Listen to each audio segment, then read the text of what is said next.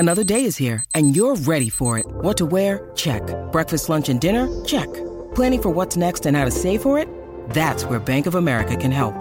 For your financial to-dos, Bank of America has experts ready to help get you closer to your goals. Get started at one of our local financial centers or 24/7 in our mobile banking app.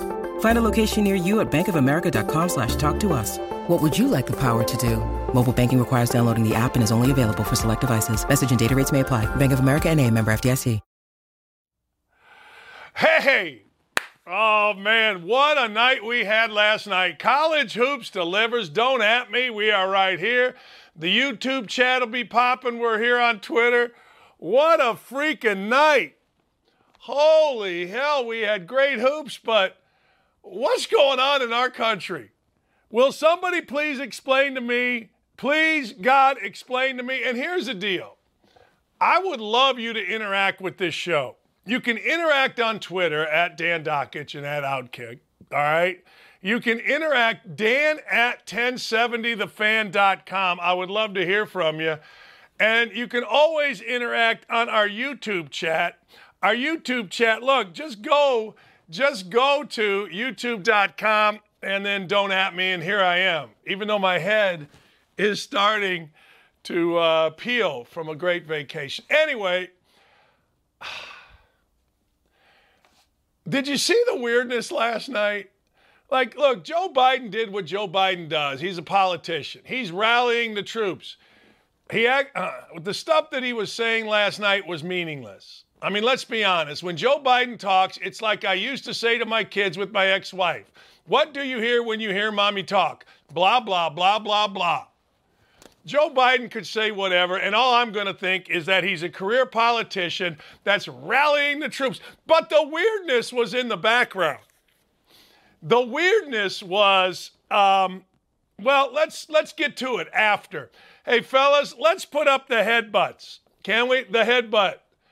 For some reason last night, Joe Biden decided, and I don't know why, maybe he's just smarter than all of us. Maybe we're all not as smart as him. I don't know.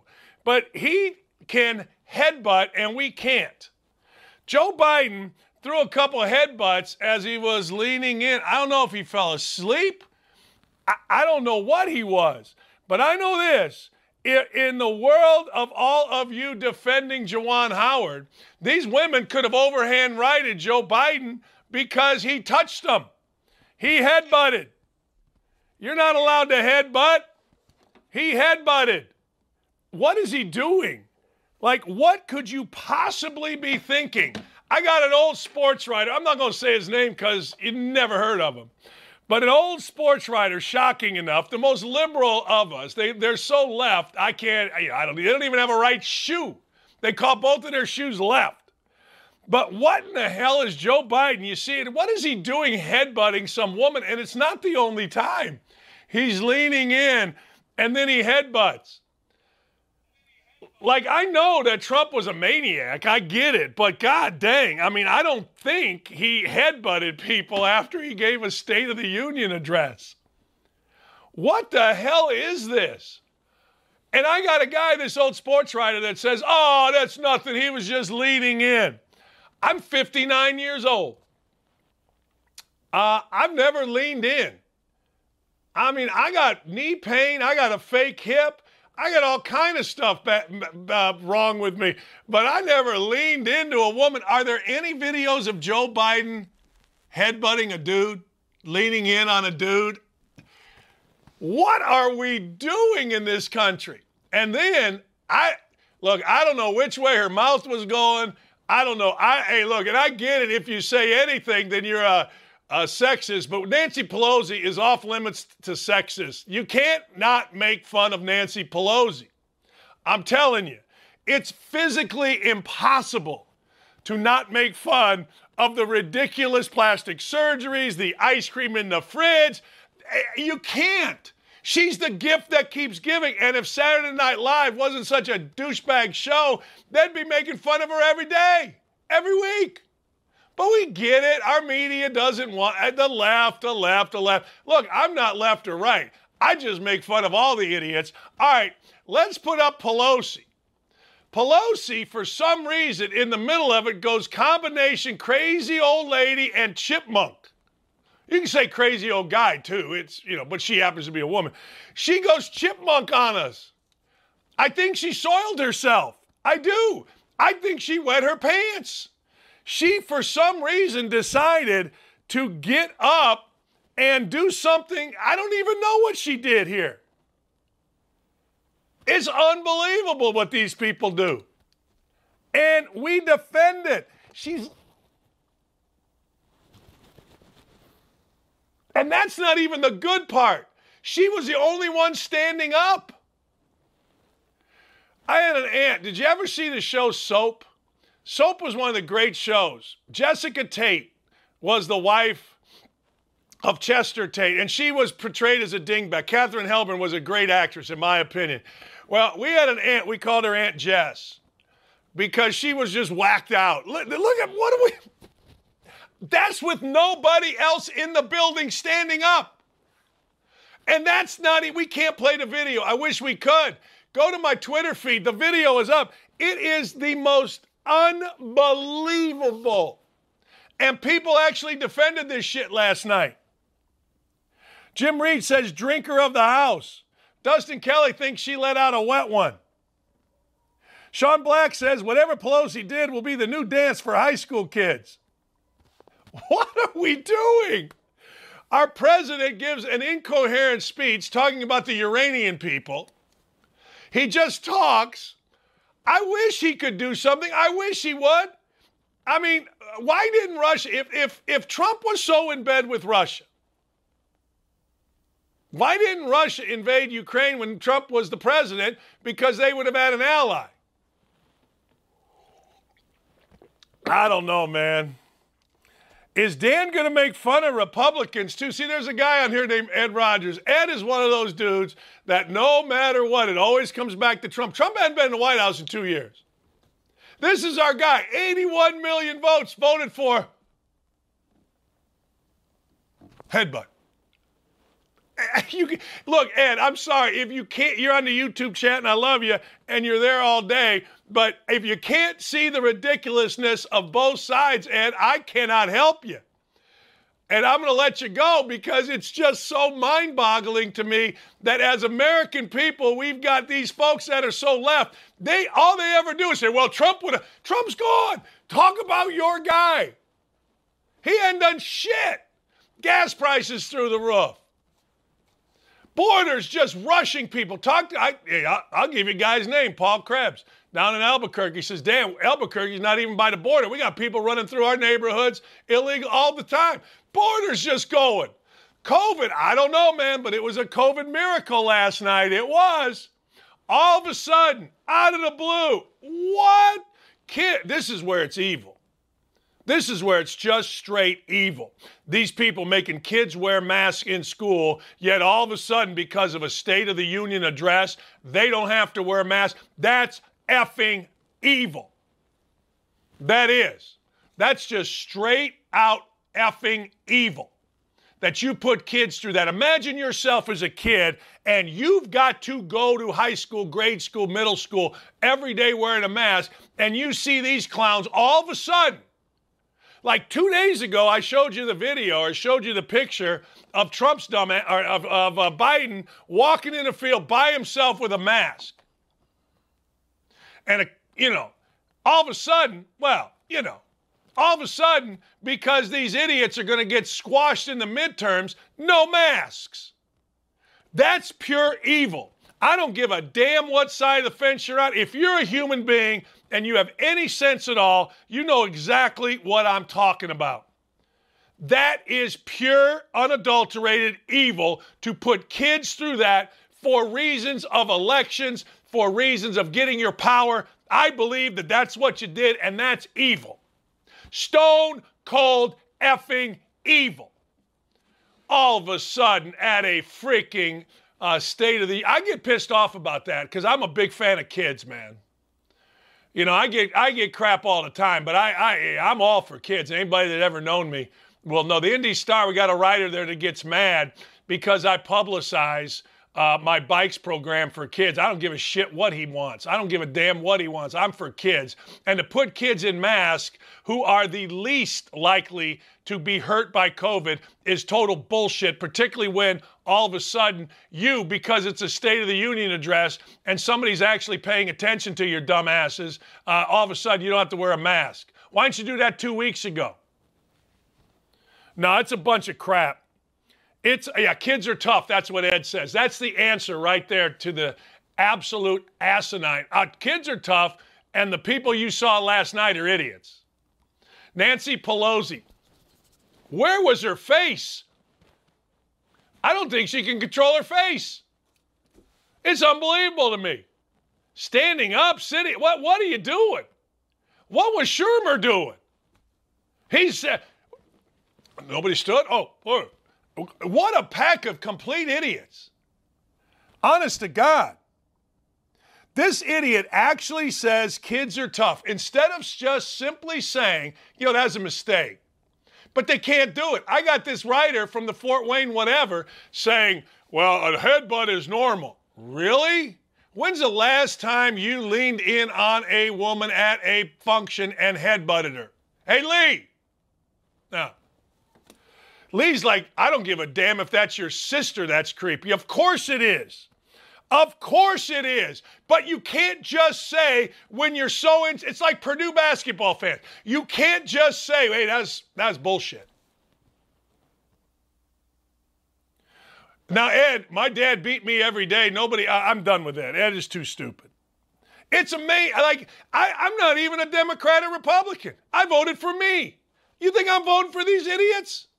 Are you out of your mind? Trump, Hillary, Biden, not a chance in holy hell.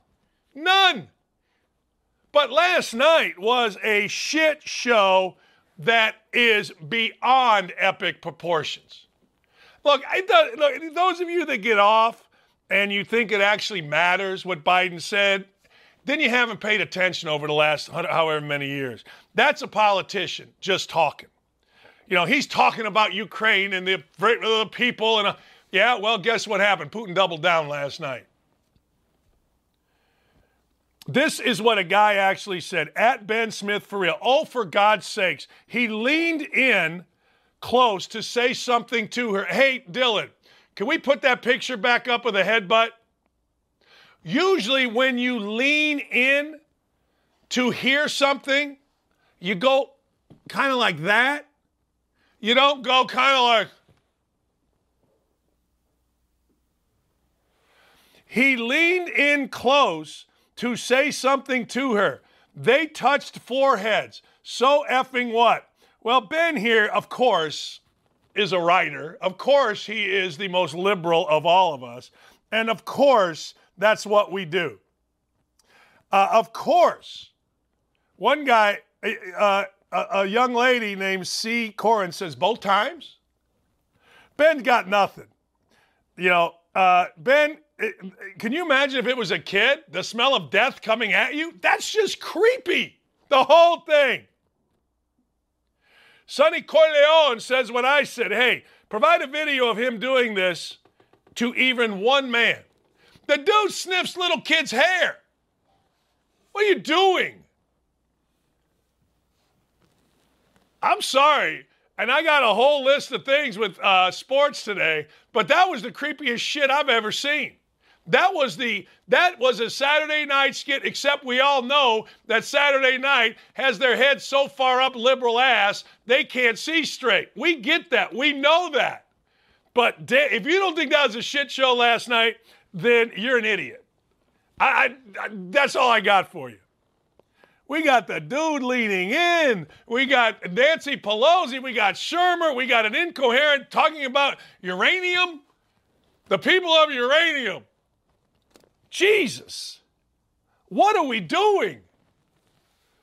You know how many times I'd have been fired if I was at ESPN right now? You know how many hundreds of times I'd have been fired if I was, if I worked for even tweeting anything?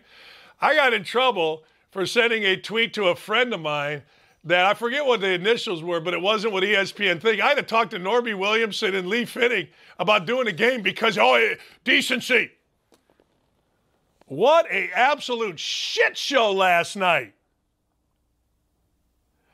It's what a president looks like. This is what this idiot says. Since the country didn't have one from 17 to 20, all I know, man, is gas prices were low. All I know is the borders were secure. That's all I know. I get it. Man, are you people so one-sided and insane. The world is awesome. I can't stop talking about this. I really can't. And I believe this. I believe that there's no way Putin would have invaded the Ukraine if Trump wasn't president, because Trump told them. Trump was tough. Biden has been so full of shit. Now Biden's going to cure cancer. Okay. All right. All right. That's fine. Did you see Maxine Waters? Maxine Waters so pissed that Biden stumbled out of his mouth that they're going to fund the police. Maxine Waters looked like she shit herself. In fact, I think Maxine Waters did shit herself. She'll be mad, though. She'll try to get somebody out of first class so she can sit there. Oh, man. Last night was awesome. Last night gave you so much. And, you know, it's shows like ours that have to tell the truth. It's shows like ours that are needed around here. We're going to listen to my man Ben, the former columnist. He was just leaning in. Where do we get these people? And when did all this start? Well, Trump. That's, you know, you're going to have 8 million old white guys that are former sports writers or current sports writers on their deathbed. Trump! Trump! Trump! Trump! All right, last night, Major League Baseball canceled its first 2 series of the year. I'm not one of those that thinks Major League Baseball's dead. Just stop. You all want it to die because you think only old white guys go as fans, and that's just not true, man. What I see at baseball games is dads and sons and daughters and having a great time. So Major League Baseball, once again, can't get out of its own way. It has canceled at least the first 2 series. They're going to meet again tomorrow, and away we go. Players are going to say it's management. Management's going to say to players, all I know is this.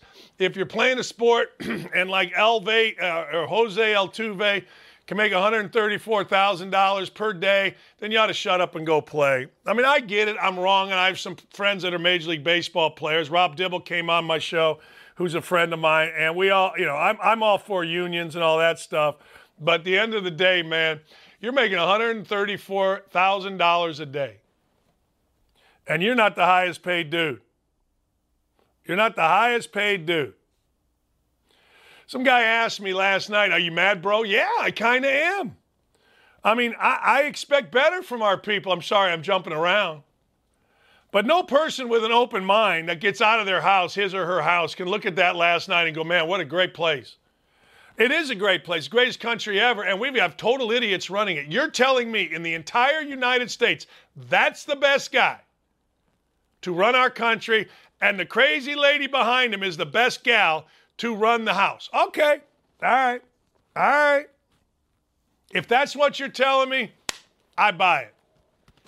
What a shit show. All right, college hoops, woo! There is no way Wisconsin can beat Purdue twice. If you line them up next to each other, Wisconsin has no chance physically against Purdue. None. And I got to tell you, Purdue fans, I guess you got to, I don't know, win the Big Ten tournament, it'll all go away. But what a disappointment. I mean, and here's the deal. What I do, unlike every broadcast in the country, I tell you why things happen. And the reason it happened last night for Purdue in a loss was 2 things. One, Purdue did not get to help side quick enough. You have to be in help side against Wisconsin. And that means if I am 2 passes away, meaning I've got the ball, there's a guy here, there's a guy here. That's 1 pass away. 2 passes, maybe in the corner. If I've got the ball in the wing, it's the opposite wing. When you're 2 passes away, you've got to get in help early. And I counted 18 points that Wisconsin scored because Purdue was in help side late.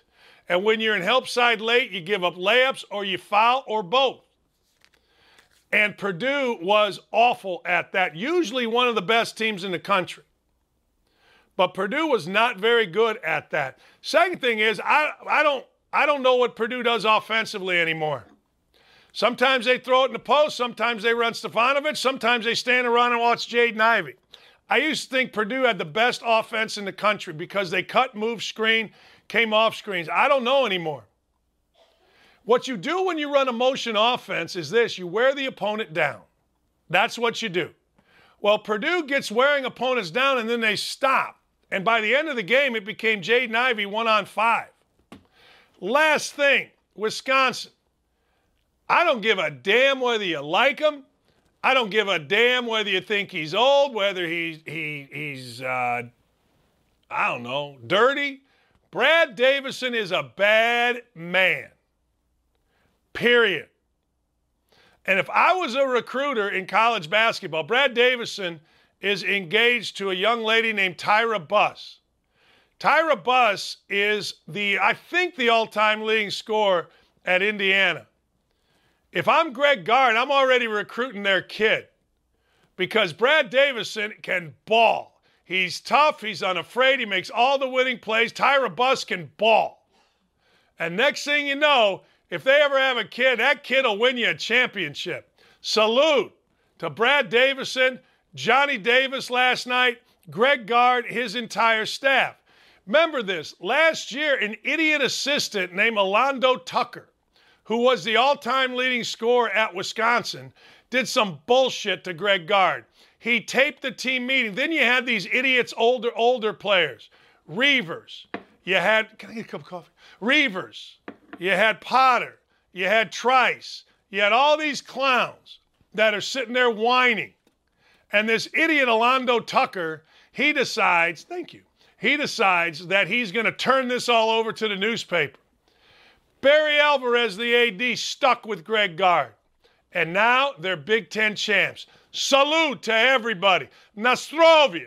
Živio, and my people say. Nova Providence, look, here's the deal. Providence for real. Providence was actually a 10-point underdog in this game last night. They were. They were a 10-point Snoop Doggy Dog last night. And guess what? They won the game. I'm sorry, they lost the game by 2. That's found money. People still don't believe in Providence. You best start believing in Providence and Villanova. Both of those teams could make a run to the Final Four. Obviously, not if they're in the same region. TCU. I was there when Jamie Dixon fell completely out of favor with the folks at Pittsburgh. I was doing an NIT game. Can't remember who they played. I really like Jamie Dixon. He fell out of favor. I mean, the old fat cat sitting there on the front row, they were mad. Jamie and I were on a plane the next morning. I was going to another game. He was going recruiting. He saw the writing on the wall. He ends up at TCU. So what does he do at TCU? He loses a pro, Desmond Bain. Desmond Bain's playing well in the NBA, but what does Jamie Dixon do? I had a Joe Biden moment right there. Did you see me? All I needed to do was headbutt somebody. What does Jamie Dixon do? He leads TCU back into the NCAA tournament, and he gets them a win last night over Kansas. I'm telling you, and you are right, Jay Tony. You did say it. You did say it. You did say take Providence, but I got to tell you, TCU, I love it, man. Bad night for my Hoosiers. Bad night. I didn't even talk about Michigan beating the living hell out of Sparty.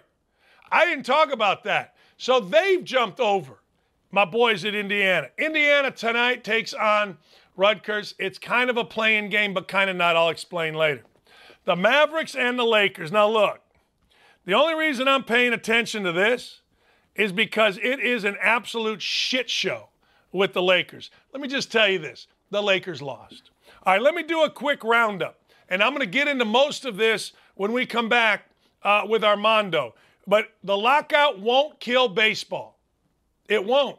There'll still be 40,000 fans in Wrigley Field and other places in mid-June. When your team wins 6 in a row and all of a sudden your rival comes in, you're going to be there. You're going to want to be there. You're still going to want to take your kid, say whatever you want, get all the little pundits who don't like baseball because it's too white or whatever the reason.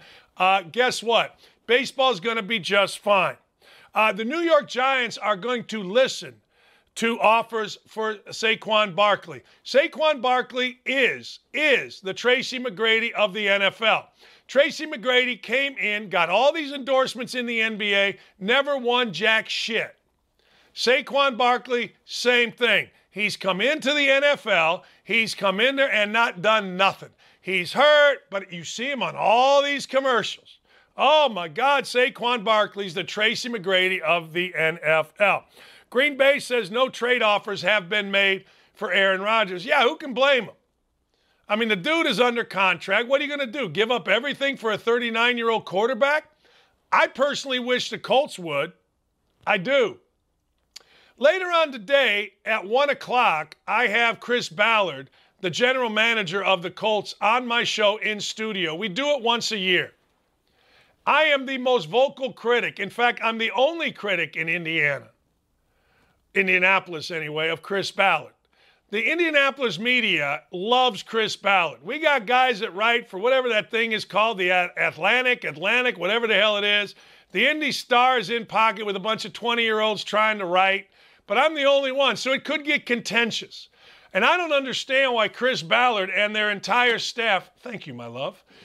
I don't understand why Chris Ballard and their staff are sitting there throwing Carson Wentz under the proverbial bus. I also got to tell you, that's the first time I've ever used the term under the bus. I hate that term. You like that term? Nah. That sucks. Anyway, I don't get it. And lastly, the Biden State of the Union. I was going to talk about it at this time, but it was too rich, too good in its awfulness. What did he say? He didn't say shit. And if you pay attention, it's just another politician telling us, remember, wasn't it supposed to be, I don't know, I think it was supposed to be the winner of doom and death. Isn't that what it was supposed to be? Am I reading that right? The winner of doom and death? I don't know. The winner of doom and death. And all of a sudden now, remember this about Biden, and I'm not trying to change anybody's mind, I'm just telling you the way it is. Remember this, he wanted people that weren't vaccinated to lose their jobs. He came out and said that. He wanted them, he openly said, we want you to lose your job if you are not vaccinated. Yesterday, this clown said, well, you know, we want to make this non-political. So 10 minutes after telling people who a year ago, 2 years ago, were considered angels. Look, I know I'm supposed to be a bad guy, but I'm the only radio host in the country, sports radio show, that for 60 straight shows had healthcare workers on my show and bought them lunch. 60 straight. I heard what these people went through. And a year later, these same healthcare workers have to be fired, according to our president, because they're not vaccinated, because they made a personal choice. And now this guy, our president, says, let's bring us together. There's nobody other than ESPN guys on morning shows that tries to divide more than our president. And now, when it feeds him, he wants to bring us together. I'm cool with it. I don't hold no grudges. I mean, if that's who you are, that's who you are. Full of shit. We'll be back. I'm on one. We got Armando next. He is the best. His name is Armando Salguero. You can read him right here on Outkick. And if you read him, here's what's going to happen to you. You're going to get smarter.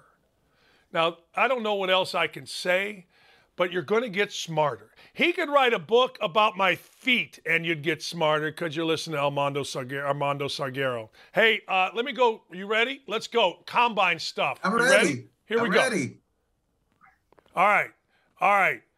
What can the New York Giants, who are apparently listening to offers for Saquon Barkley, number one, what can they get for him? Number two, you think they'll trade him? Yeah, so a scout asked me that question yesterday. And by the way, Dan, a scout for another team. So if Saquon Barkley is indeed on the trade market, which is what Joe Schoen, the general manager of the Giants, basically said yesterday, I'm thinking, probably at least a 4th-round pick. You got to understand, he's only signed for 1 year, so it's really a rental.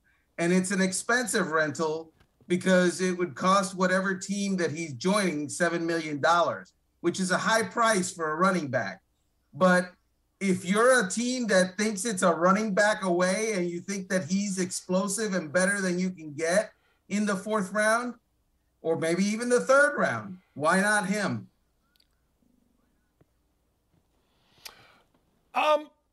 Well, the only reason I would say why not him is because he's always injured, and that would be it. But obviously, he's a talent. What's going on?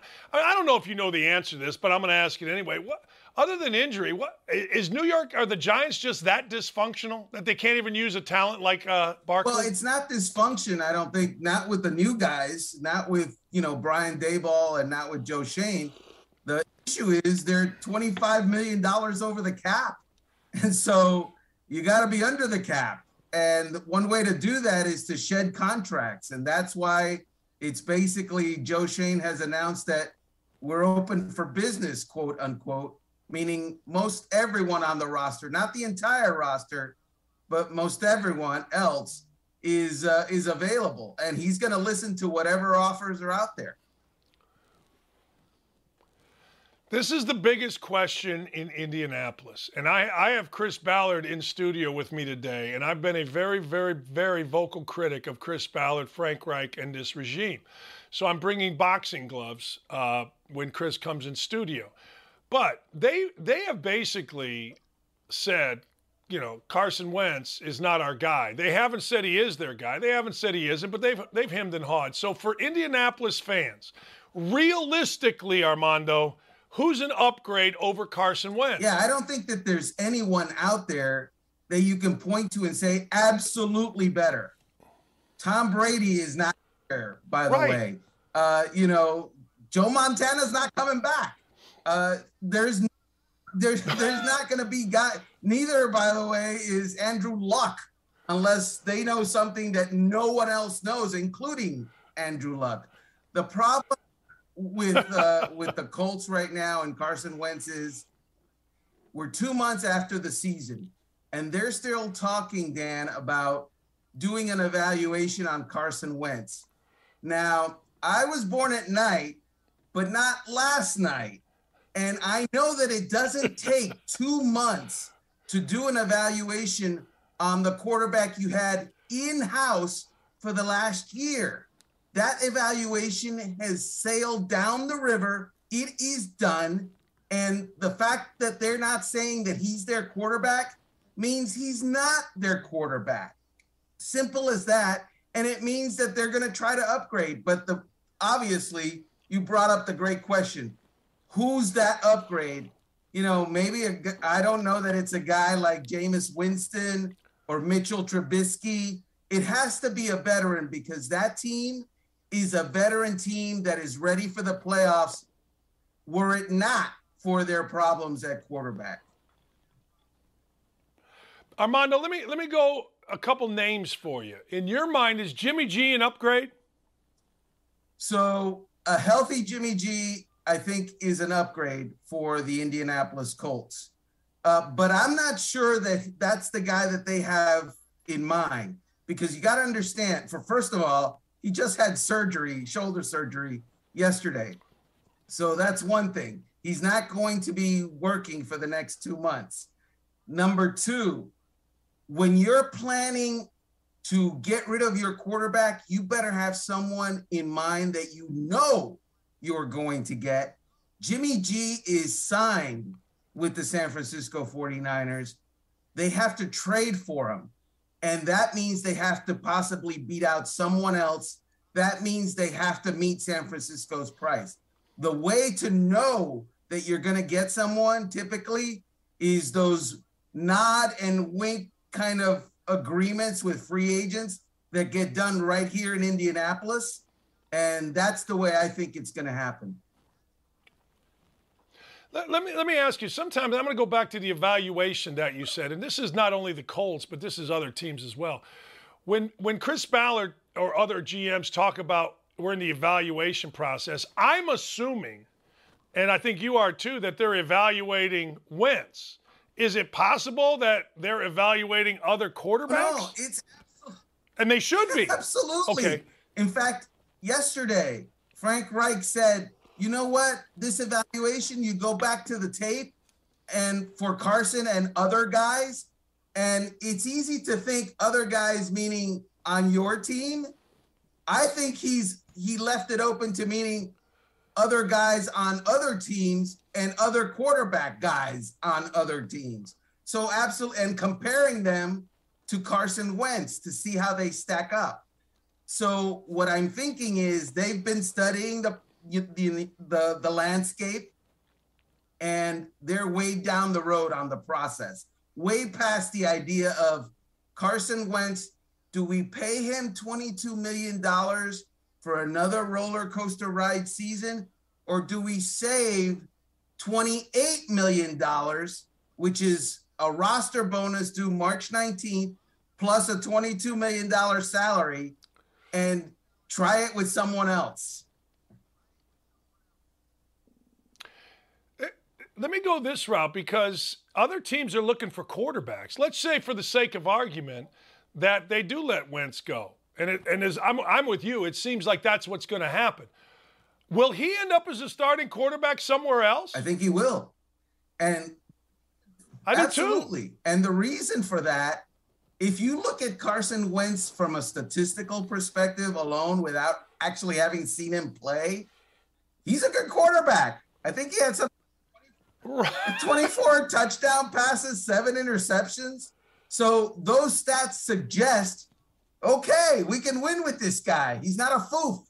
But then you watch the games and you watch the bad decisions and the inaccurate throws. And if you watch the season finale against Jacksonville, a game that Indianapolis needed to win to get into the playoffs, and Carson Wentz, against a terrible team, delivered his worst game of the season, that's when you start to understand why the Colts don't want to pay that price for that kind of performance.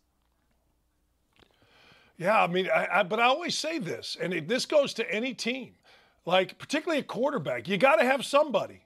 And if they trot Sam Ehlinger out there, that'll be a problem. I mean, I think that'll be a problem. That's the way I look at it. That ain't great. Sam Ehlinger can't be your solution. He's the backup. No way. No way. I can pretty much get you Sam Ehlinger won't be the starting quarterback of the Indianapolis Colts. I do have to say, Carson Wentz is 20, going on 27 years old. He is definitely a guy that is going to seduce someone into giving him another chance to start, because he is 6'5", because he has a great arm, because he is mobile, because of his stats, and because of his ceiling. The problem is, who's going to believe in themselves? And there's always someone. We can make this guy into something he's not been anywhere else. You know, in Indianapolis, Armando, Pat McAfee lives literally a quarter mile that way. And Pat has, every Tuesday, Aaron Rodgers on his show. And Indianapolis fans swear that because Pat has a relationship with Aaron Rodgers, that Aaron Rodgers is coming to Indianapolis. In fact, one day, Armando, Aaron Rodgers wore blue on Pat's show. Colt fans said, see, that's a sign. That's a sign, Armando. He's coming to Indy. Now, yesterday, the GM of the Pack said we've had no trade offers for Rodgers. Do you buy that? And what would it take to get an Aaron Rodgers out of Green Bay? Well, so for the record, I think that Aaron Rodgers is either going to stay with Green Bay or retire, right? But obviously there is the possibility that he might decide, hey, the grass is greener over there, and so that's where I'm going. And the way I see it, Aaron Rodgers leaving the Green Bay Packers to go to Indy or the Denver Broncos, which is another team that's been strongly mentioned. Why, if you're Aaron Rodgers? And if you're those teams, you're not going to make an offer right now when he's not even on the market. You don't even know if he's going to play. So this is going to play out. And the way it's going to play out, Dan, is first Aaron Rodgers, the smoke comes out of the chimney. Is he going to play or not? Yes or no? Black smoke or white smoke? And then after that, if the decision is I want to play, but I want to take my services elsewhere, then you'll see a bunch of teams offering the Green Bay Packers a trade package. One of the things that I think is fascinating with Aaron Rodgers that people don't really mention, the dude is 39 years old. You know what I mean? He's 39. Yeah, and this is weird, right? So he hasn't shown any decline other than the decline he always has in the playoffs, and he's been doing that for years anyway. NFL quarterbacks now, the way they treat their body, the way the game is set up to not hurt them. Tom Brady proved you can play into your 40s. And I'm not saying Aaron Rodgers is going to play to age 44, but Ben Roethlisberger, who abused his body for years early on, he played until he was 39, 40. So, and Tom Brady played until he was 44. The idea is that I think that at his current level, Aaron Rodgers could easily play 2 or 3 more years. Yeah, I know it. And I think Brady and Breeze, those guys made it okay, right? And to your point, yeah, I think you're absolutely right. I don't disagree at all with what you're saying about that. Look, what is the buzz? Who's the number 1, number 2 pick? And would you keep the number 1 pick if you were Jacksonville? Right. So I wrote about that on Outkick this morning. Here's the problem with this draft. There's no great elite pick-me quarterback, right? And so the number 1 overall pick value is not as high as what it would be if there was a quarterback, because typically the reason the teams want to go to number 1 or go up in the draft, especially in the top 5, is to pick a quarterback. Not that guy this year. There are some solid quarterback prospects, but I'd be surprised if any of them go in the top 3 or 4. So, and maybe even the top 5. So what Jacksonville is going to end up doing is looking around the landscape and going, well, nobody wants a chance at an offensive tackle. Nobody wants an edge rusher this high because there's a lot of them. So we're going to have to pick somebody. And I think they either go one of 2 directions. They either pick a guy that helps keep Trevor Lawrence upright, or they pick a guy who makes the other team's quarterback go down. That's the way you win in the NFL. You keep your guy upright and you make the other team's guy go to the ground. Are there any names? Is anybody like really good? I know the kid from Oregon people talk about. But when I look at this draft, I say, all right, you can take the kid from Michigan. What's his name? Hutchinson. What's his name? The kid from Michigan. Yeah, Hutchinson. Yeah, you can take him, but look, as a first pick, does he really excite you? Is he a Bosa? I don't know. Is Pickett the number 1 quarterback? Is he good enough? I don't know. You know what I mean? There's nothing there this year, which is very weird because it seems like every year there's a lot there in the draft. You know? I think the word you're looking for is blah. And it's a blah as far as, star power is concerned. Now, obviously to these teams, they think Aiden Hutchinson, he's a star. He's going to be our star. And they get all excited about it. Or if the Jaguars go with Evan Neal, the offensive tackle from Alabama, who, 98% of the audience didn't know existed before I just mentioned him. I didn't. They're going to love him, and they're going to think he's the guy that's going to help us go forward because now, Trevor Lawrence is not going to be running for his life on every down.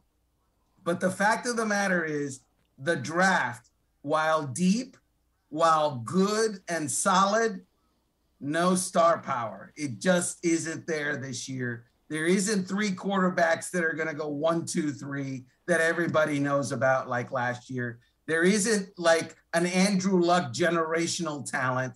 It's not this draft. But that may be a way for Jacksonville to trade the pick and build a roster, build some depth within their roster, because let's be honest, you're not missing out on something great, at least at this point, right? Yeah, but to trade it, someone's got to want it. And again, that's true.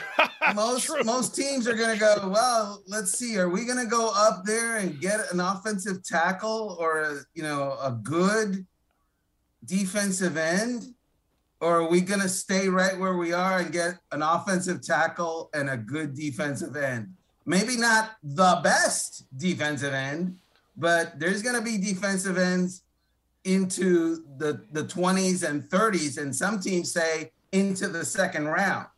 So why do you give up resources to get a guy that's maybe a little bit better, but not markedly better than the guy you're going to get if you just don't move? Hey, Armando, you mentioned Tom Brady, so let's get into a couple things. First, you think there's any shot he comes back? Any shot? And absolutely. Not this year. But I absolutely think Tom Brady is a competitor at heart. And, look, family tugs at the heartstrings, and it's very important and the most important thing. But after a year with them, my guess will be that football will be tugging at his heartstrings too. And the competitive nature of his personality will be moving him. And I think that at that point, he might want to return. And you tell me that, so he is 44, he led the NFL in yards, he threw more touchdown passes than anybody. So he was at the top of his game. You're going to tell me that he can't do that at 45 or 46? I would bet on him and not the naysayer. Oh, I'd bet on him and not the naysayer. Hell, I was married 20 years while I was coaching. Then I started doing radio, only worked 3 hours a day. When I was coaching, I worked 15-hour days. I was home too much, ended up getting divorced. So I understand. Hey, I get it, man. I do. What? Hey, you can being home is great. It's great. But then it's like, hey, are you ever going to get the hell out of the house? I need a little me time. All right. Do you buy that there was friction between Arians and Brady? I believe that when, alpha males get together and they're working together, that there's at times disagreements. Do I believe that Bruce Arians would come in and basically rip up the game plan and start anew? No, because that would be, disrespectful to his offensive coordinator, Byron Leftwich, and Brady, who had already been working on the game plan. So I don't believe that's what happened. But are there moments where there's disagreements, where there's friction? Sure. But I think both of those guys are professionals, And I don't believe that that's the reason that Tom Brady retired. Yeah, I don't believe that either. Like everybody when Arians was here, it was when Chuck Pagano had leukemia and he was fighting it, you know, and Arians became the coach of the year in the league. And the one thing everybody said about Bruce Arians, he's not afraid of confrontation and he don't give a shit who you are.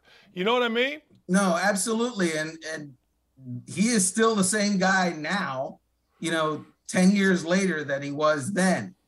Having said that, I think that they both have a healthy respect, or had a healthy respect for each other, still do.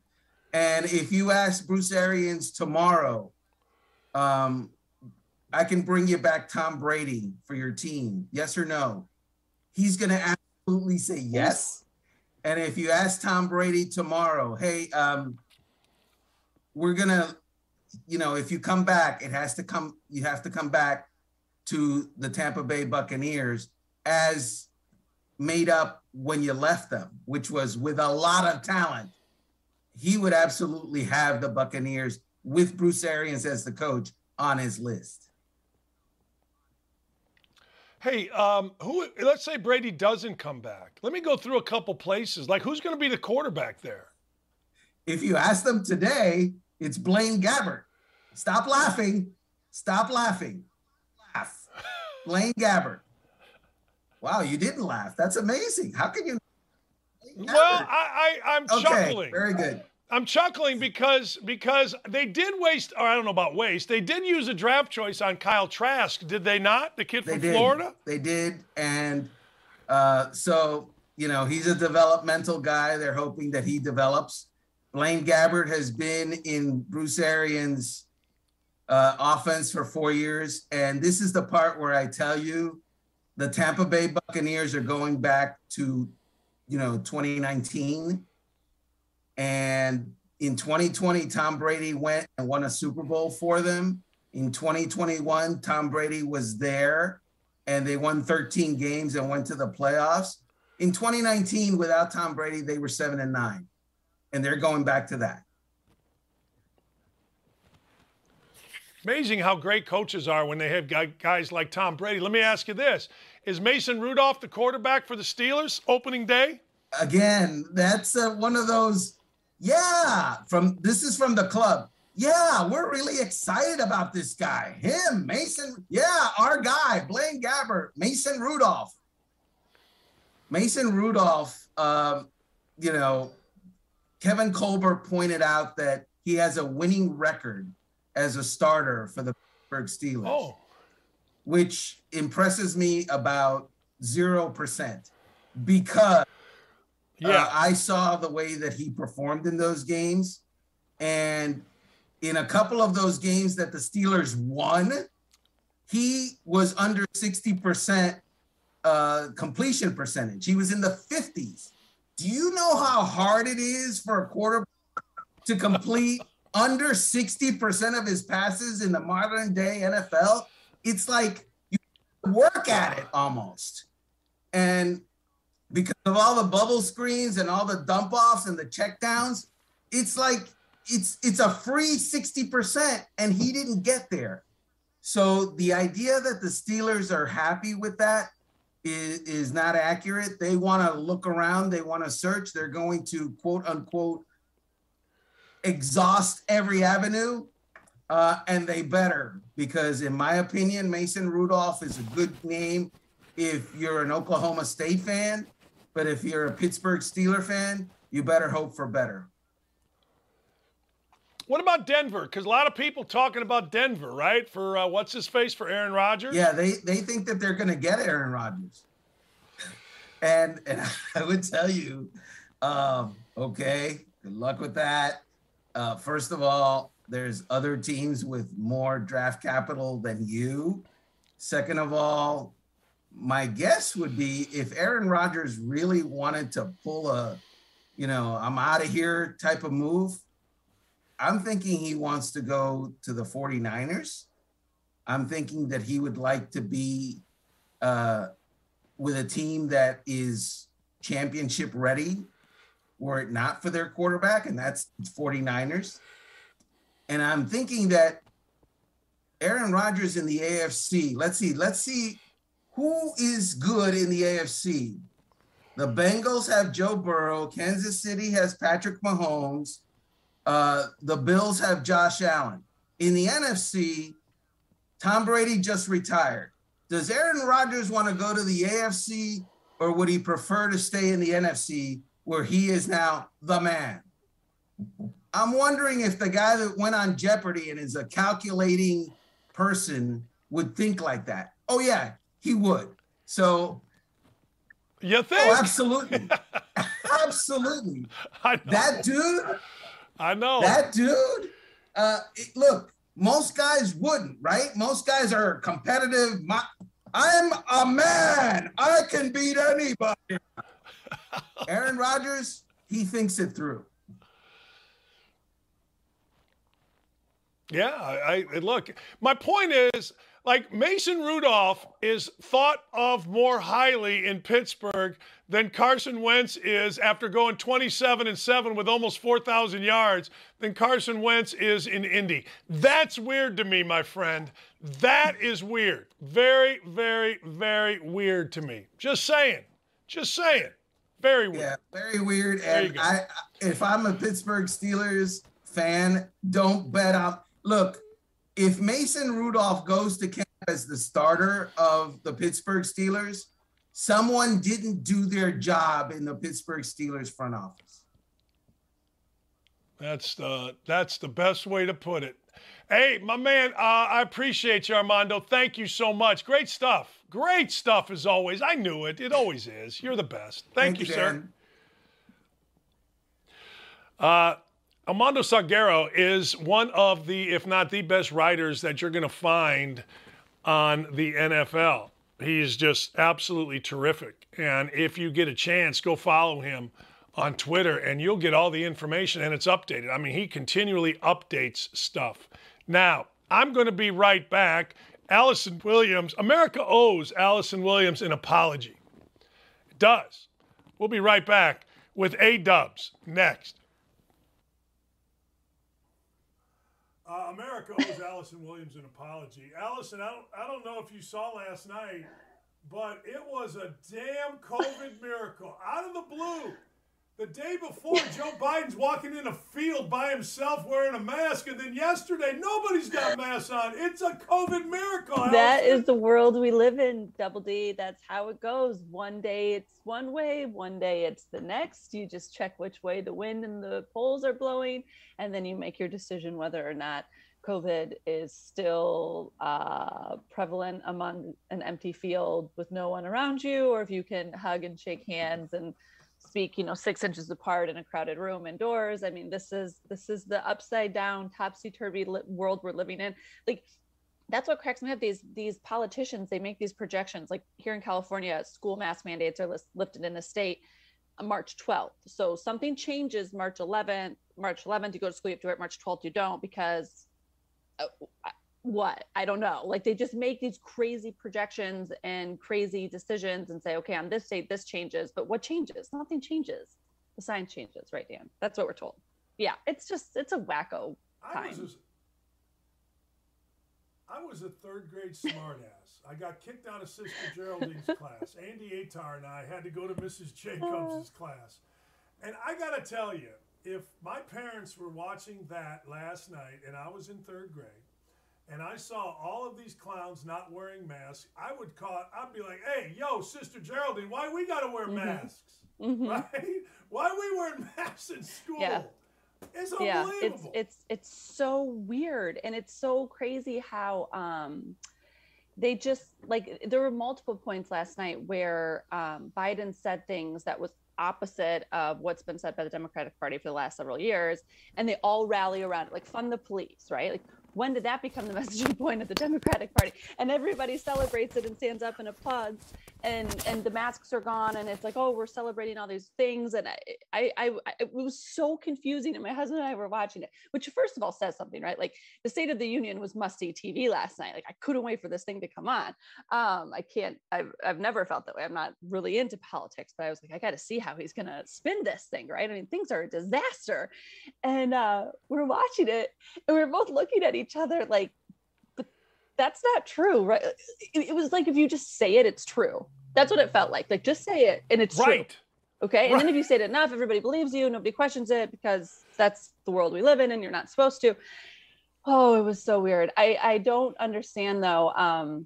The juxtaposition from 2 days ago versus last night though, you're right. That just really like, it was so in your face at that point. Like, how do you even reconcile these two images of him, walking across the lawn with the mask on, and then last night hugging, shaking hands, mingling indoors? Like, yeah, I don't know how people justify it anymore. I just don't. I just laugh now, honestly. Did you see any of? Let's go Biden first. Did you see him falling forward and headbutting women last night? I missed that. I read about it this morning a little bit. I totally missed that. That was like one of many weird moments, right? I just felt like everything was off, uncomfortable. The Pelosi, this thing, like, what was that? That was so weird. Okay.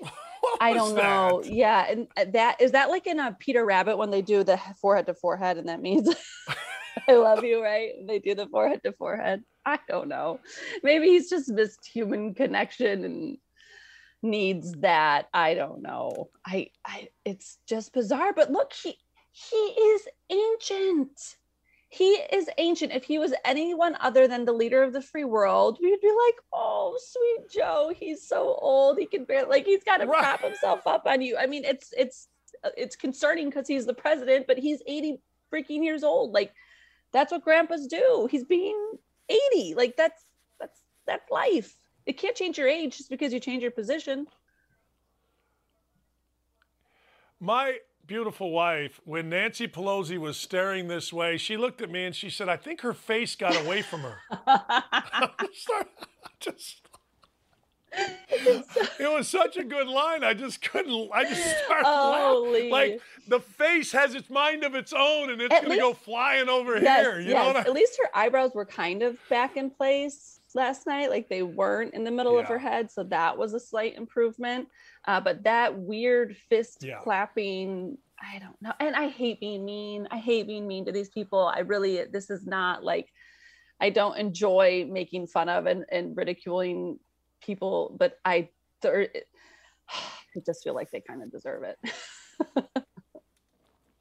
I do too. And, back to your point, I kind of think that if you're on the right side of the media, and I'm going to equate this to sports too, whether you're a coach or a general manager or an owner, whatever, if you're on the right side of the media, I think anymore, we can go by what you just said. If you say it, it becomes true.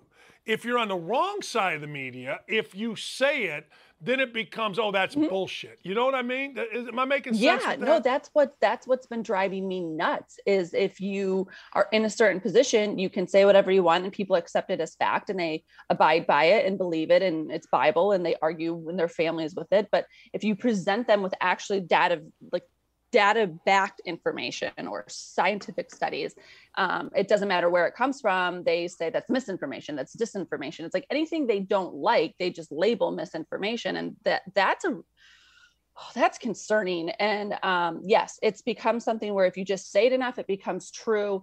And it was that way for the pandemic of the unvaccinated, right? For safe and effective. They just repeated it and repeated it and repeated it. So people repeated it and it was just true. And there was never any, hey, since this time, these are the numbers based in these places. There's none of that. It was just simple talking points that were repeated and people heard over and over and became programmed to believe. And it was Bible. It was done. And if you questioned it, you were censored or blocked blocked or shamed or ridiculed or labeled, any number of derogatory things. And that's been the most infuriating part of the last year plus, because you watch these mainstream, like legacy media outlets, and they say these things and there's no backing it up and there's no expectation to back it up. It's just taken for granted. Like, yeah, of course they're saying it and it's true. And I feel that way. Like I've been, I don't know, the way I view things now that I see and hear on television is so completely different than it was 3 years ago. I mean, my trust has been completely eroded in our regulatory agencies and our media outlets. And to the point, like even with this Russia-Ukraine thing, I'm like, I don't know what to believe. I don't know what's real. I don't know what's photoshopped. I don't know what's taken out of context. I don't know what's being presented to present one side of the story. And it's carrying over. So I think there's going to be long-term ramifications of the last 2 years that we've just lived in when it comes to the trust people have in their politicians and their regulatory agencies and in the mainstream media. I believe that the whole mask thing last night was in response to Democrats getting the shit kicked out of them, or at least seemingly.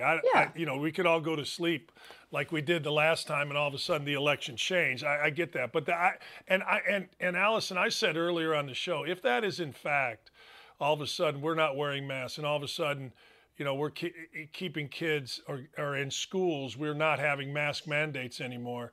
I think it's pure evil. I think if you are doing this for political reasons, it's pure evil. Now, I don't. Well, I'm with you. I don't. But I'll tell you this: I didn't see Fauci last night. I haven't seen Fauci in a long time. I mean, here is the thing: if they presented us with information that was consistent and said, this is what we're basing it on, but it changes, right? And then they just can slightly manipulate a few things. And then it looks like the numbers look this way. They can say, okay, well, who's hospitalized with COVID instead of, because of COVID, which people have been asking for the differentiation, for 2 years, but they were deniers and all that.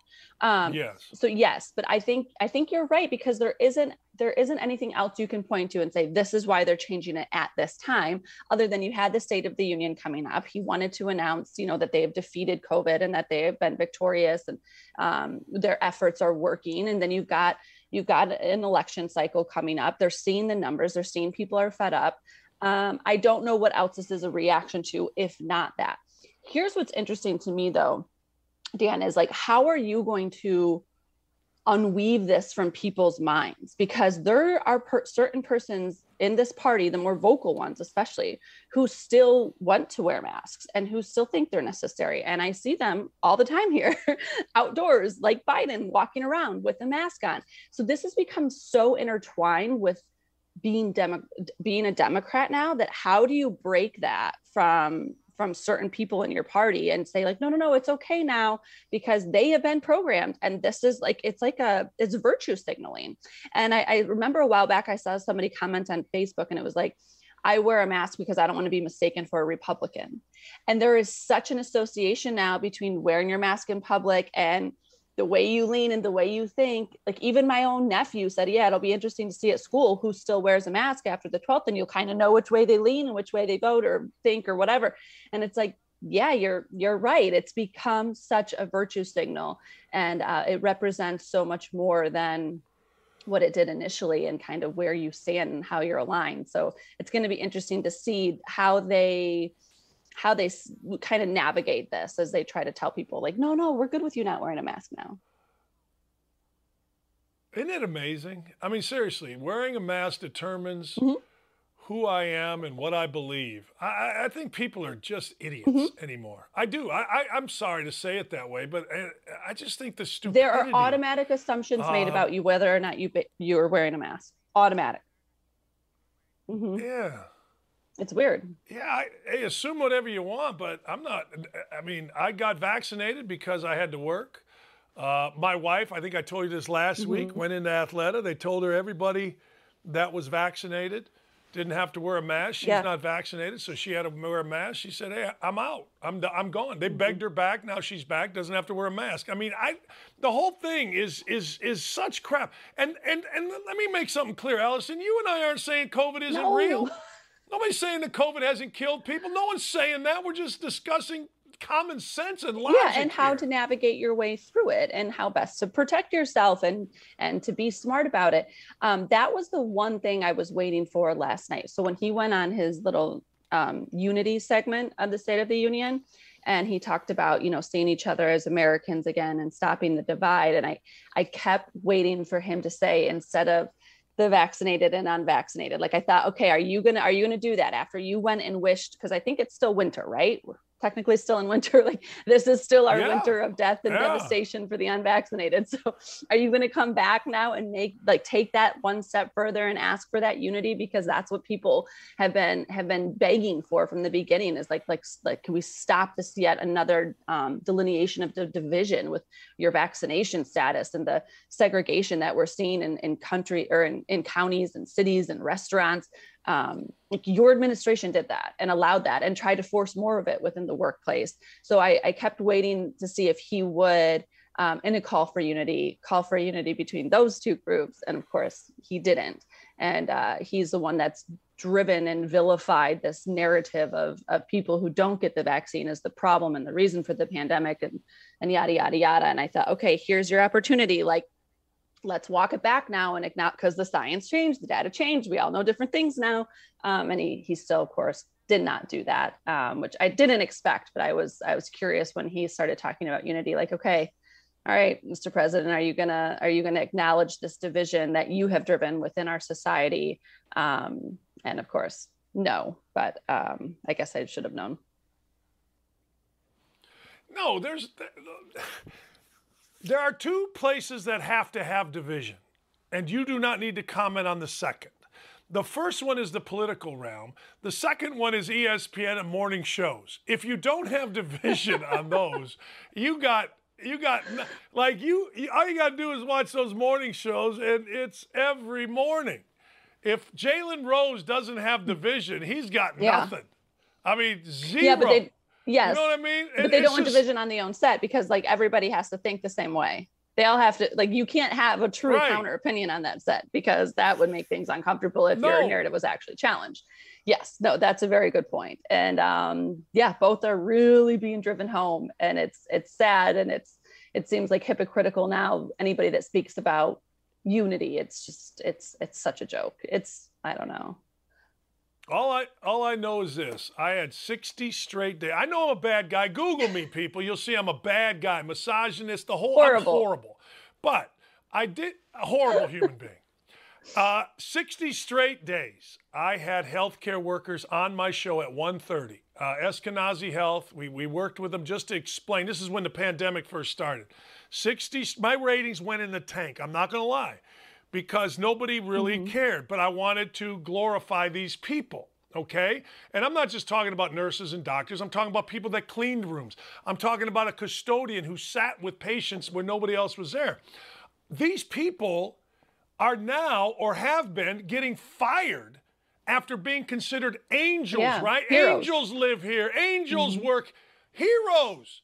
And now they're getting fired because we have a system in place that vilifies these same people that survived without a vaccination. It drives me batshit crazy, Allison, to see what's happening. It does, and it drives me crazy too. And I don't understand why it doesn't infuriate more people. We stopped donating to our local children's hospital because they were forced vaccinating. And I'm like, I wrote them a letter and I said, you can no longer count on our donation until you respect the medical freedom of all your employees. And my question is this: like, if you are in a hospital, if you are in a state where you need the care of professionals, especially if you have a young child, right? And your child, Lyle was in the NICU for a few days when he was born. If your child is in a place of needing care, do you want the best care possible, or do you want the best vaccinated person possible? Like, do you understand? Like you want the best person available, and maybe that person has made a different decision for their own health and well-being, and you don't want them to treat you or your child because they're not vaccinated. It just doesn't make any sense. And I think it's sad, and people have completely lost sight of, but that's another delineation people drove, right? Like this whole essential versus non-essential. Everybody is essential. Everybody's role plays an essential part of what happens in this community. But those people are on a different level. Like they literally save lives, and they risked their lives when there was very little information about this virus, and they did so willingly, and they did so out of the sense of service that they have within their hearts. And we thanked them and we praised them, and now we condemn them because this vaccine is available and they don't want to take it. It's just wrong, and it's sick. And I don't understand people who people who get this injection but then chastise people that don't, because then that just means you don't trust the injection. Like if you have it, you're good. So what does it matter? It doesn't make sense. Like you can't have it both ways. You don't get to continue to live in fear and champion that everybody should get this vaccine, because obviously you don't trust the vaccine you just got if you're still living in fear. Does that make I don't understand how people reconcile that in their own minds, that they are still threatened by people who are not vaccinated if they are vaccinated. Like if you get the mumps vaccine, you're not scared of getting the mumps because you have the vaccine. It just doesn't work both ways. So I don't know. It makes me sad. I think we have dehumanized people. We've reduced them to a piece of paper with a vaccination status. And like, we act like that's okay. We act like it's okay to ask people. That was my first thing that kind of got me in trouble on Twitter, was this notion of asking athletes if they were vaccinated. I'm like, it's not your business. Yeah, I don't know. And I think people are starting to wake up. See, here in Indy, Carson Wentz came in and he was unvaxxed and religious, whatever. And he's an easy target. He comes from Philly. And I mean, the local writer here, Doyle, is like, well, if they cut him, I'll drive him to the airport. He's not a leader, blah, blah, blah. Oh, okay. Yeah. I mean, I don't even know if he met the guy. I read this and I get fascinated, because when you talk to somebody that you say, well, so-and-so isn't vaxxed. Well, what's he trying to do, kill people? That's like, no, he just made a conscious decision. You know what I mean? Like, there are certain talking points. Well, you're trying to kill someone's grandmother. No, yeah, because no, and I am. No, yeah, that's the whole. Well, some people can't get it, and blah blah blah. So you're putting them at risk, and that was something that was a weak argument to begin with, because that's not just how we operate as a society, right? Like we're an individualist society. But second of all, like, once people realize, I knew it ahead of time because I had looked at the Pfizer information and it was not tested for being able to stop infection and transmission. So I warned people, like, they don't know, like, because ethically you can't infect someone with COVID and then test how it happens, right? So they were tracking it. They didn't know. And then now that we know that you can still get and spread it, even if you are vaccinated, like, that just nullifies every argument that you have that you're selfish to not get it or whatnot. And people still cling to that, though. It's very bizarre to me. I'm like, but again, it's all this circular reasoning. And then it's almost like they just want you to shut off your brain and just do it. Just do it because they've been told from the beginning that once everybody's vaccinated, this is over and you're the reason it's not back to normal. And it's that old saying, it's easier to fool a man than to show him he's been fooled.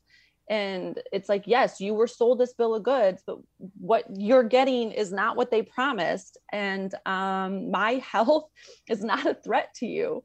Like, I just don't know how people don't understand it. Like, I don't understand it. And I'm really hoping people are waking up. I think they are, with like the number of boosters, right? I mean, like, now we're looking at number 4.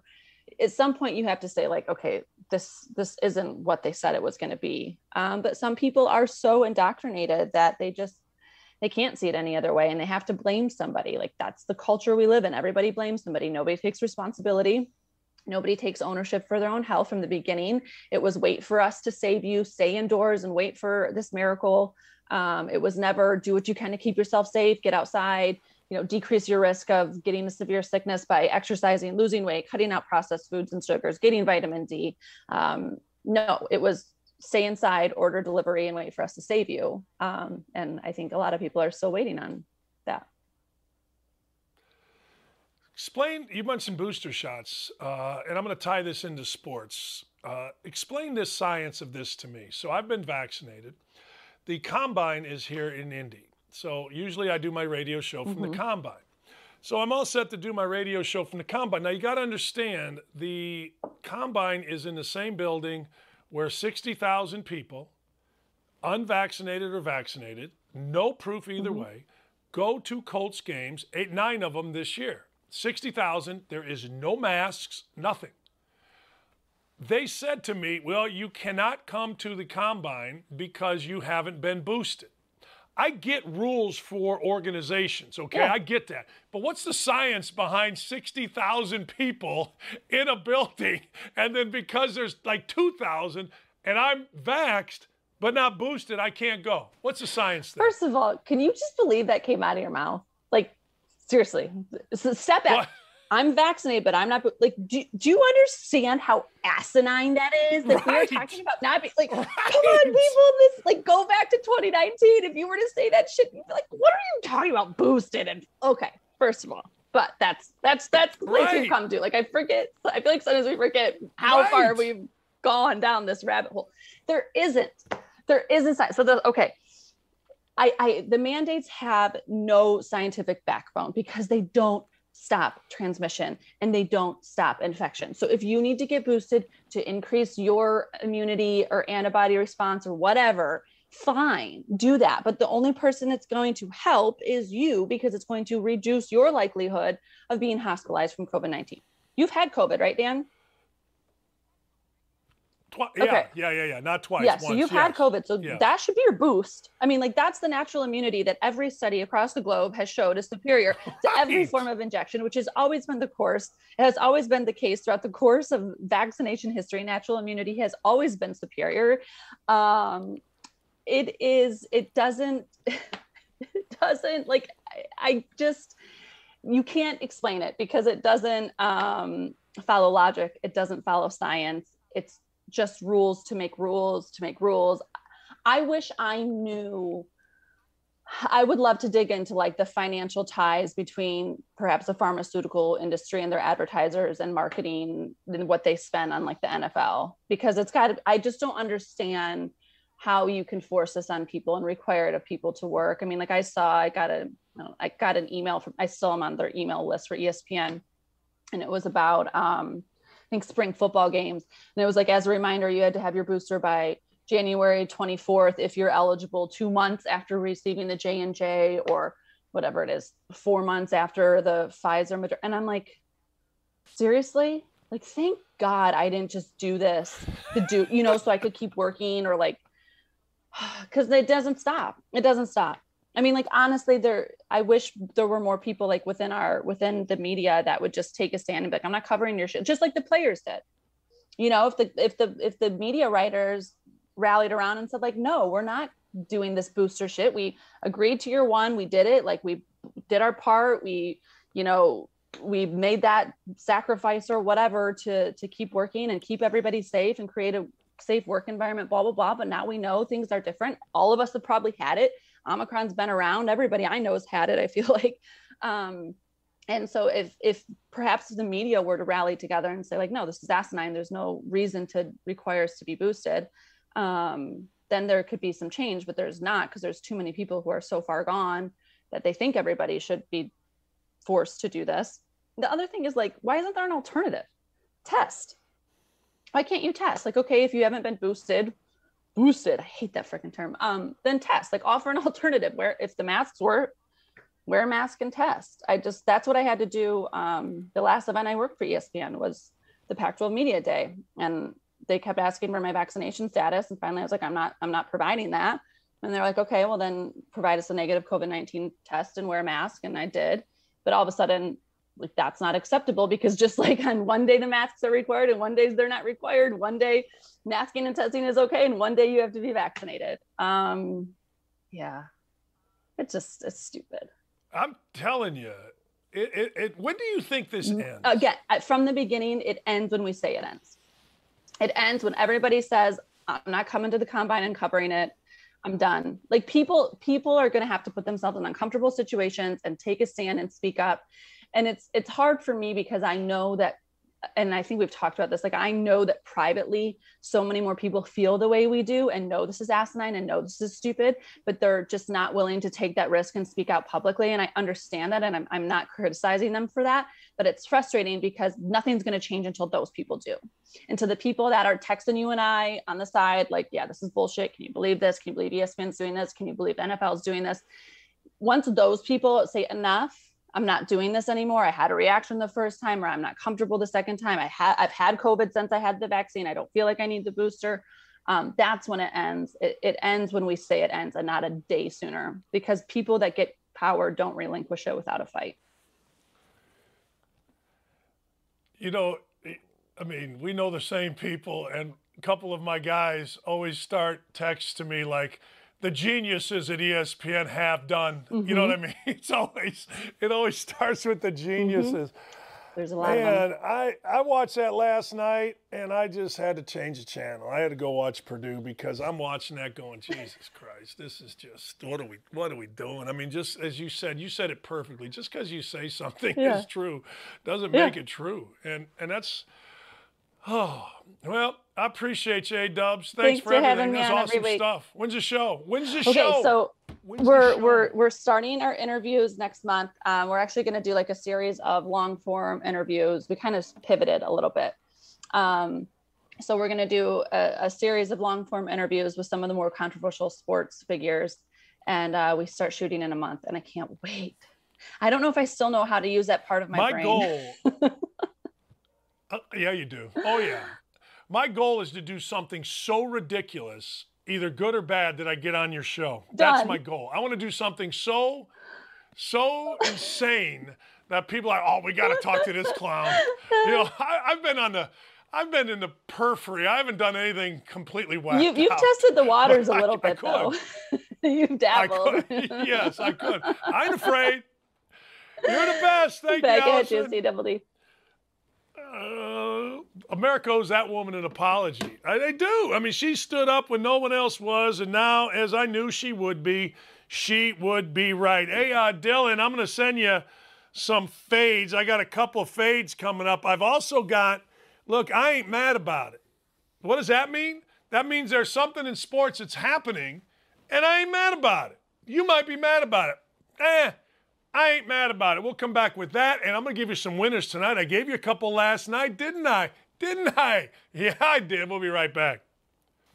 Hey, a couple things. Number one, thanks to Allison Williams for joining the show. She's awesome. And when her show starts on the Daily, I think it's the Daily Mail. No, it's not. God dang it. Daily Caller. You're going to love it. You're going to love it. And she's going to end up hosting the nightly news. I mean, I'm going to end up in my basement, but that's all right.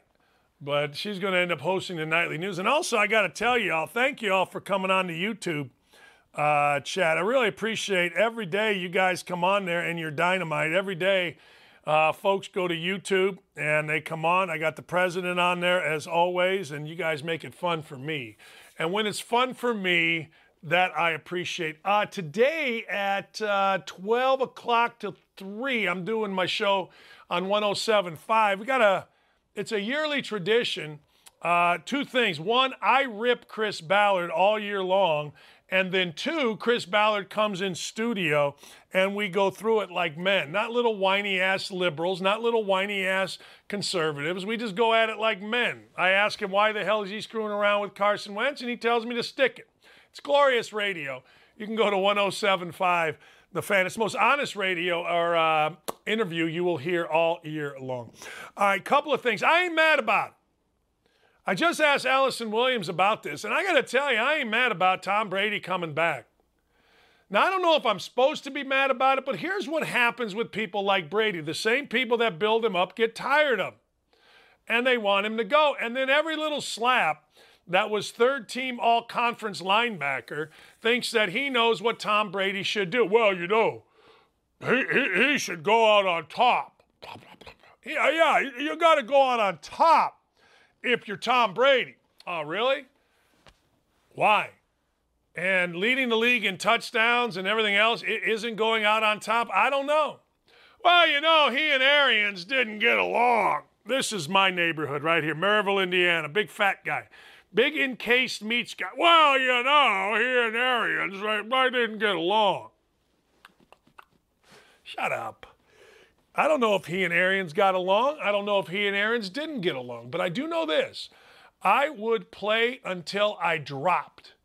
If I had the opportunity to play professional basketball, football, baseball, hockey, soccer, whatever, I would play until I knew that I had absolutely nothing left, because you never get a life like that. I don't care what anybody says. You never get a life like that. You get to hang out with like-minded guys, competitive guys. You get to talk shit. You're the leader of an entire building, of an entire organization. Yes, Tom Brady has the TB12 stuff. Yes, he's got 8 million things going on. But you can tell already that Brady wants to do stuff. He's starring in some, I don't know, kind of reality-based sitcom. He's wanting to do. Like you want to do. Sitting around sounds great. Like 2 days ago, Monday, I could not wait. I did 5 hours of radio. I'd been on the road Friday, played golf, drank Saturday, and spoke. Saturday, played 50 holes of golf. Had more vodka than I've had in my life, maybe, with my boys. Had a great day. Sunday got up and spoke. Sunday flew home. Got home at 2 in the morning. Did this show. Monday, by about 4, I'm done. I want to take a nap. Well, guess what? By about 5:30, I'd had enough. I got to go do something. There are certain people that can nap, can hang out. I am not one of those. Brady does not appear to be one of those. I totally understand it. Totally, completely. So the truth of the matter is, I ain't mad if Brady wants to get the hell out of the house. Well, I'll tell you what, Dan, if I had Giselle at home, I would never leave. Shut up. The hell you wouldn't. Or maybe you wouldn't. Maybe you'd like to lay around and nap all day. I can't do it. I cannot do it. Not even a little can I do it. Period. Sean McVay not going to the combine. Now, here's the deal. Sean McVay, it is a new way of building a team. The new way is, screw these draft choices. Let's get some guys in here. When Urban Meyer was on our show on Mondays, he said that very thing about Jacksonville. Hell yeah, we got to take Trevor Lawrence. But let's get some real guys in here and let's load this roster with some guys. Instead of waiting 2 years on a guy or two. Like here in Indy, everybody loses their mind over this guy, Kwity Paye. Kwity Paye's all right. But man, wouldn't you like to have had, I don't know, Von Miller? Maybe not in 5 years, but right now you sure the hell would. So I'm not mad even a little bit at a guy not going to the combine. Robert Saleh's not going to the combine. That dude ought to be sitting in the front row of the combine. That dude ought to be taking notes on which way guys part their hair.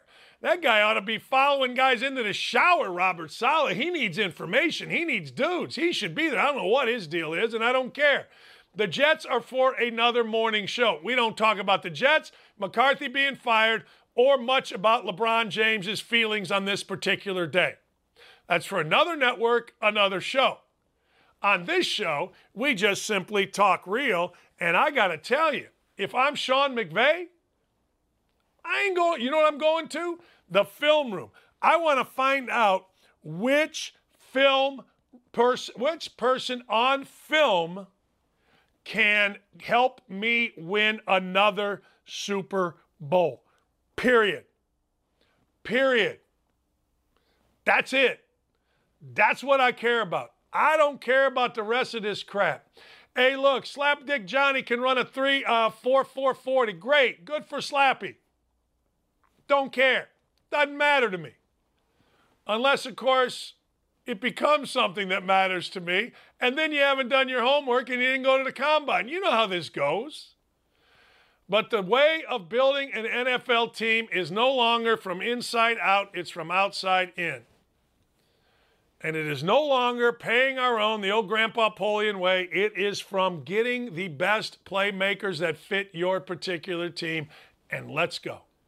And if you got to add a Von Miller, add him. If you're smart enough to get an OBJ, get him. That's it. Period. Ad infinitum, as Knight used to say. Mitchell Trubisky apparently is going to move on from the Buffalo Bills. Mitchell Trubisky is interesting. Mitchell Trubisky, is not as horrible as all of you think he is. He actually led the Bears to the playoffs. 13 or 14 years the Bears haven't made the playoffs. The Bears are arguably the biggest city, worst organization in football. The other two in New York, the Jets anyway, they don't even count. But the Bears are traditional. The Bears are a team that everybody in Chicago loves, and this new quarterback is going to be our best quarterback ever. I watched it when Gary Huff out of Florida came to the Bears. I watched it when Bob Avellini out of Maryland came to the Bears, when Mike Phipps was traded for, when Jim McMahon came in, when Doug Flutie was brought in. Are you kidding me? When Mitchell Trubisky was traded up for and taken ahead of Patrick Mahomes and Deshaun Watson, man, everybody knew this was the next guy. That was after Jay Cutler came in. And, of course, Jay Cutler was going to be the greatest guy. The Bears are the worst organization in football. So you absolutely cannot judge Mitchell Trubisky by playing for the Bears.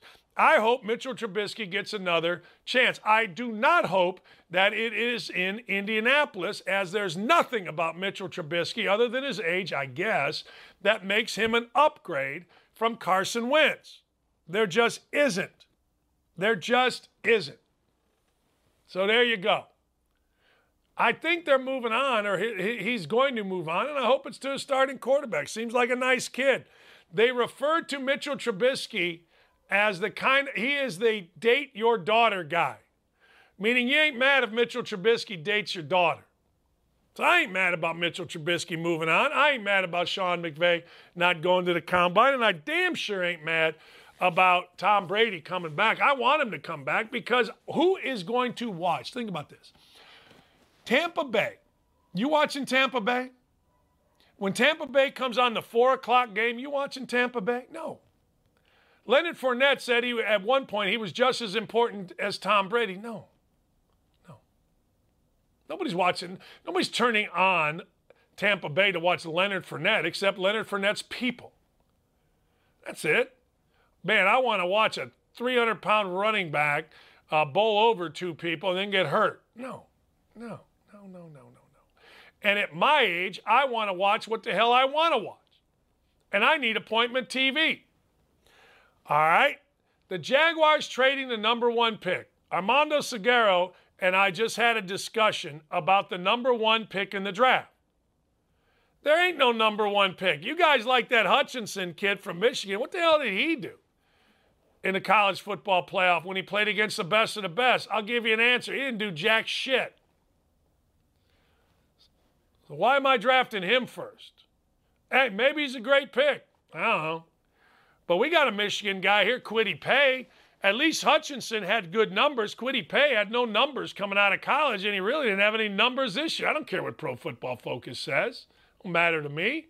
I can watch. I can see. So I'm all in on the Jaguars doing that whole Herschel Walker traded so that you can, if you're the Dallas Cowboys back in the day, get 1 million draft choices and win Super Bowls. If I'm Jacksonville, I want guys, and I want them now. That's what Urban Meyer told them to do. Nobody wants to listen. All anybody wants to say is, man, Urban was bad. Urban knew exactly what he was doing. Knew exactly. All right. I got no problem whatsoever with Aaron Rodgers being the highest paid player in football. Let me explain to you why.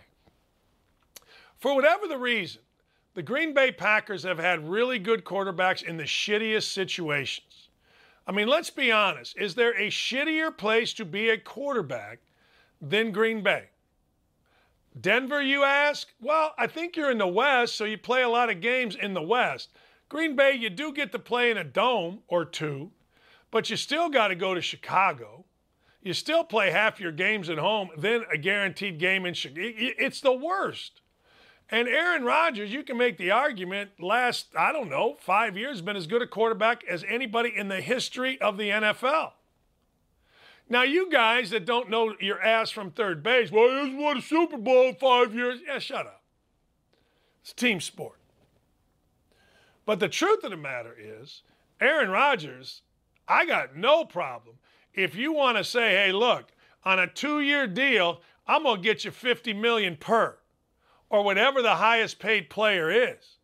See, in Indianapolis, we have it backwards. In Indianapolis, we have a running back. We play in a dome. We play in the South. You go play Tennessee. You go play Jacksonville. You go play Houston in a dome. You go play in warm weather. You should be a fast team. We got it bass-ackwards. But the truth of the matter is, they kind of have it bass-ackwards too in Green Bay, but it works for them. I mean, they got a quarterback that slings it all around in a place where, the average temperature is 72 below zero from November until what? July? Well, Dan, it's really nice in the summer. Good, he ain't throwing footballs in the summer. So I am all in. If you want to say to me, hey, Aaron Rodgers, we're going to give you we're breaking the bank to keep you as our quarterback, shoot, I'm in on that. If I'm the Colts, I give you Quentin Nelson. I give you Darius Leonard. What else you want? You want Wentz? Take him. For 2 years of Aaron Rodgers. Nobody wins with a guard. Nobody wins paying a guard $17 to $20 million. Nobody wins because your will linebacker can't tackle, but he can get some interceptions. Nobody does that. Come on. Colts, make the deal. I'm gonna propose that to Ballard today when Chris Ballard, the general manager, is on my show. You know, he's going to tell me we got a generational guard. I got generational hair. I got generational ass.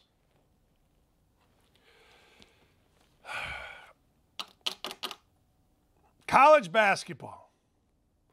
Anderson Langford says, for a show that hates bitching and moaning, DD bitches and moans the most. I do. Hey, Dan, I know my ass from third base. That's MRC14. We need a petition to have Dan try CBD. Hey, look, I'll try anything. I've told you before.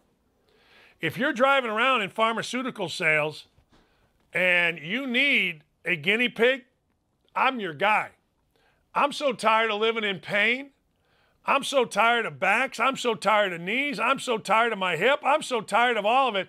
I'll take anything. Hey, Lee.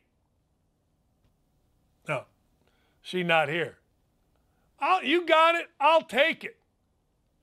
Now, I'm not big on the opiate thing because I do know and I have seen the effects of the opiate crisis. So I'm not big on that. But the truth of the matter is, let's go. CBD, my ass. Throw some THC in that CBD, and now we're in business, people. Please. All right. A couple of other things. Let's get some fades going. Look at me. Come here. Look at me close. Look at me tender. Look at me nice. Look at this head. Look at this red head. Okay, look at all this. Look at this mess. This head is going to win you money. Tonight, in the Assembly Hall, some lady's name, Simon Scott or something, Assembly Hall. Indiana is playing Rutgers basketball. Let me tell you what's going to happen here. The line is 5. If you are a gambler, do this responsibly. I personally, tonight, am going to do it irresponsibly. I'm going to take Indiana. I'm going to give you the 5. I may not even watch the game. I may not even watch the damn game. Why? Because Indiana's going to be up 10 at half. If they're not up 10 at half, they'll be up 10 in the middle of the second half. They're going to cruise to a win, 10, 12, 14, and your toes are going to be tapping. This is not a win or get in scenario for Indiana or Rutgers, because if Indiana loses, Indiana goes and plays Purdue on Saturday or Sunday, whenever it is, and if Indiana wins that game, guess what? They're in the tournament. So the dummies all across the state of Indiana that are saying, well, this is a win or get in scenario, they just don't know. They just don't know. But I'm giving you one tonight. I'm giving you one. I'm giving you one tonight that is going to make us all rich. Now, the only way that this doesn't come in tonight is if somehow, some way, you hear that Race Thompson or Trace Jackson Davis or both are out and they're not. But I'm just telling you, this may be the lock of the century. Rutgers is reeling. I don't want to say what they did, but they basically, what's the right word? I don't know. They had their deal. They won 4 in a row against ranked teams. They've played a really tough schedule. They've lost 3 in a row, and they're going to get their ass kicked today. So take this bet. Don't bet too much, because I don't want to hear, well, I lost my house. No. But bet enough that you can have a nice dinner with your wife. The second one is Maryland against Minnesota. It's at Maryland. Now, you got to understand something. Minnesota is a complete train wreck. Indiana was up 27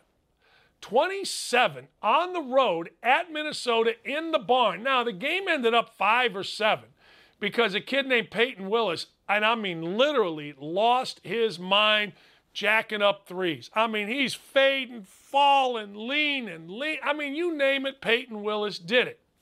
All right. They came back. Yay, rah, go fight, win, but they are a train wreck. Maryland, they're okay. This is more of a bet against Minnesota than a bet for Maryland. Maryland's playing better. Fats Russell is playing his brain. Hey, Lee. Man, she likes Fats Russell because I think it's Fatts. I think that's what it is. I'm not as in love with this bet as I am the Indiana bet because, frankly, the Indiana bet, look, there's no such thing as locks, but this is pretty close. Now, there's some interesting games tonight, like Notre Dame playing like crazy to get in the NCAA tournament is -2 at Florida State. Florida State, if they had all their guys, that would be different. Seton Hall, where Lauren, I miss Lauren. Lauren was our producer. I miss her. Lauren's Seton Hall Pirates are 13.5-point favorites against Georgetown. Georgetown will screw you because they'll keep playing hard to the end. So I'm not touching that. Clemson is -8 against Georgia Tech. I wouldn't touch that, not even a little bit. I might touch George Washington -7.5. I'll get rid of the hook over over Duquesne. I hate that Duquesne isn't very good. I'm a big Duquesne fan because I like Keith Dambrot. I think Keith Dambrot's a really good dude. I hate that he's getting his brains beat out. I don't like it. UConn -4 against Creighton. That's an interesting one. I think UConn's good. Creighton's going to have 23,000 people in there tonight. The interesting game to me is DePaul at home against Marquette. Now, when I see this and I look at it and I make my own line, I was going to make DePaul the favorite. I was going to say DePaul would be giving 2. But DePaul is actually getting 2. So I don't know which way to go. If you've listened to my show, you know I love Shaka Smart. I don't know the coach at DePaul. I would probably take DePaul and the 2, although it seems like bad business. Like ever since the 80s, betting on DePaul seems like it's going to make you broke. Seems like it's going to put you in a situation where you got a DoorDash. And I don't want to have to go back to DoorDashing for my gambling losses. The other thing I would look at tonight, not under. I almost said under. I caught myself. Over 137.5 in the Maryland Minnesota game. It's almost like when I see something in the Big Ten with bad teams in the 130s, I'm almost drawn to it like a moth to a flame. I'm almost like brain dead, blinded, going, got to have, must have, gimme, gimme, gimme, gimme, gimme. Swear to God, as my one friend Cam Safali dances, he dances like this. It is very creepy.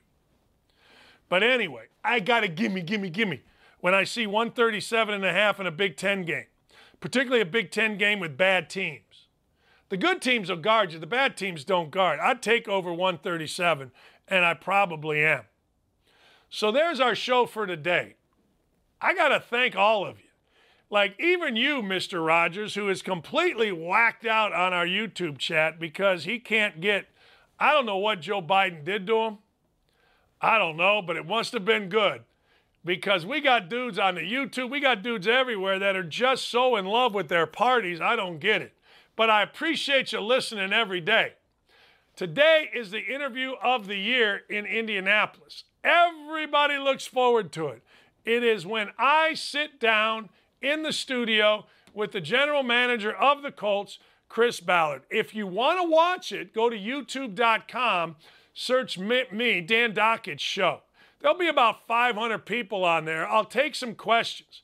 If you want to listen to it, you go to 107.5, thefan.com, or wherever you get your stuff. You know, the Spotifys of the world, all those places. You can listen to it. It literally, I'm not going to lie to you, I've been at this station for 14 and a half years. In my 14 and a half years at this radio station, not one time has anybody advertised within our station, on our Twitter, on our wherever, that I'm doing an interview. Now, we've had, I don't know how many. We had Urban Meyer the morning after he won a national championship. We had Kay the morning after. We've had so many national champion coaches. It might be, for a local show, the greatest interview list in the history of radio. But this is how big this show is today. For the first time, numero uno, our station has advertised this interview. That's big stuff. All right, we're going to be back at it tomorrow. And tomorrow, Kaharski's going to join us from Outkick 360. Tomorrow, he is, what do they say? He's got boots on the ground, ladies and gentlemen, at the Combine. He must have had a booster shot. If you're just finding our show, thanks. If you've been tuning in for a long time, thanks. El Presidente, the great Sean Black, thanks. If you've been listening to both here and our other show, that's 5 hours of greatness every day. Ryan, can't thank you enough. Dylan, I knew you threw up your hands today and had a battle. You had a battle through traffic. Kaharski from the Combine tomorrow. I hope you have an absolutely wonderful day. Do yourself a favor. Go to a local bar, find a bookie, get Indiana -5 tonight, and take your wife out for a lobster dinner tomorrow. Oh, wait, today's Lent, right? Today's Ash Wednesday. You can't eat meat. So go get you a nice fish. Get a nice fish on Friday with the money that you win today. Have a great afternoon, everybody. Thank you for listening. We'll be right back here tomorrow with Don't At Me.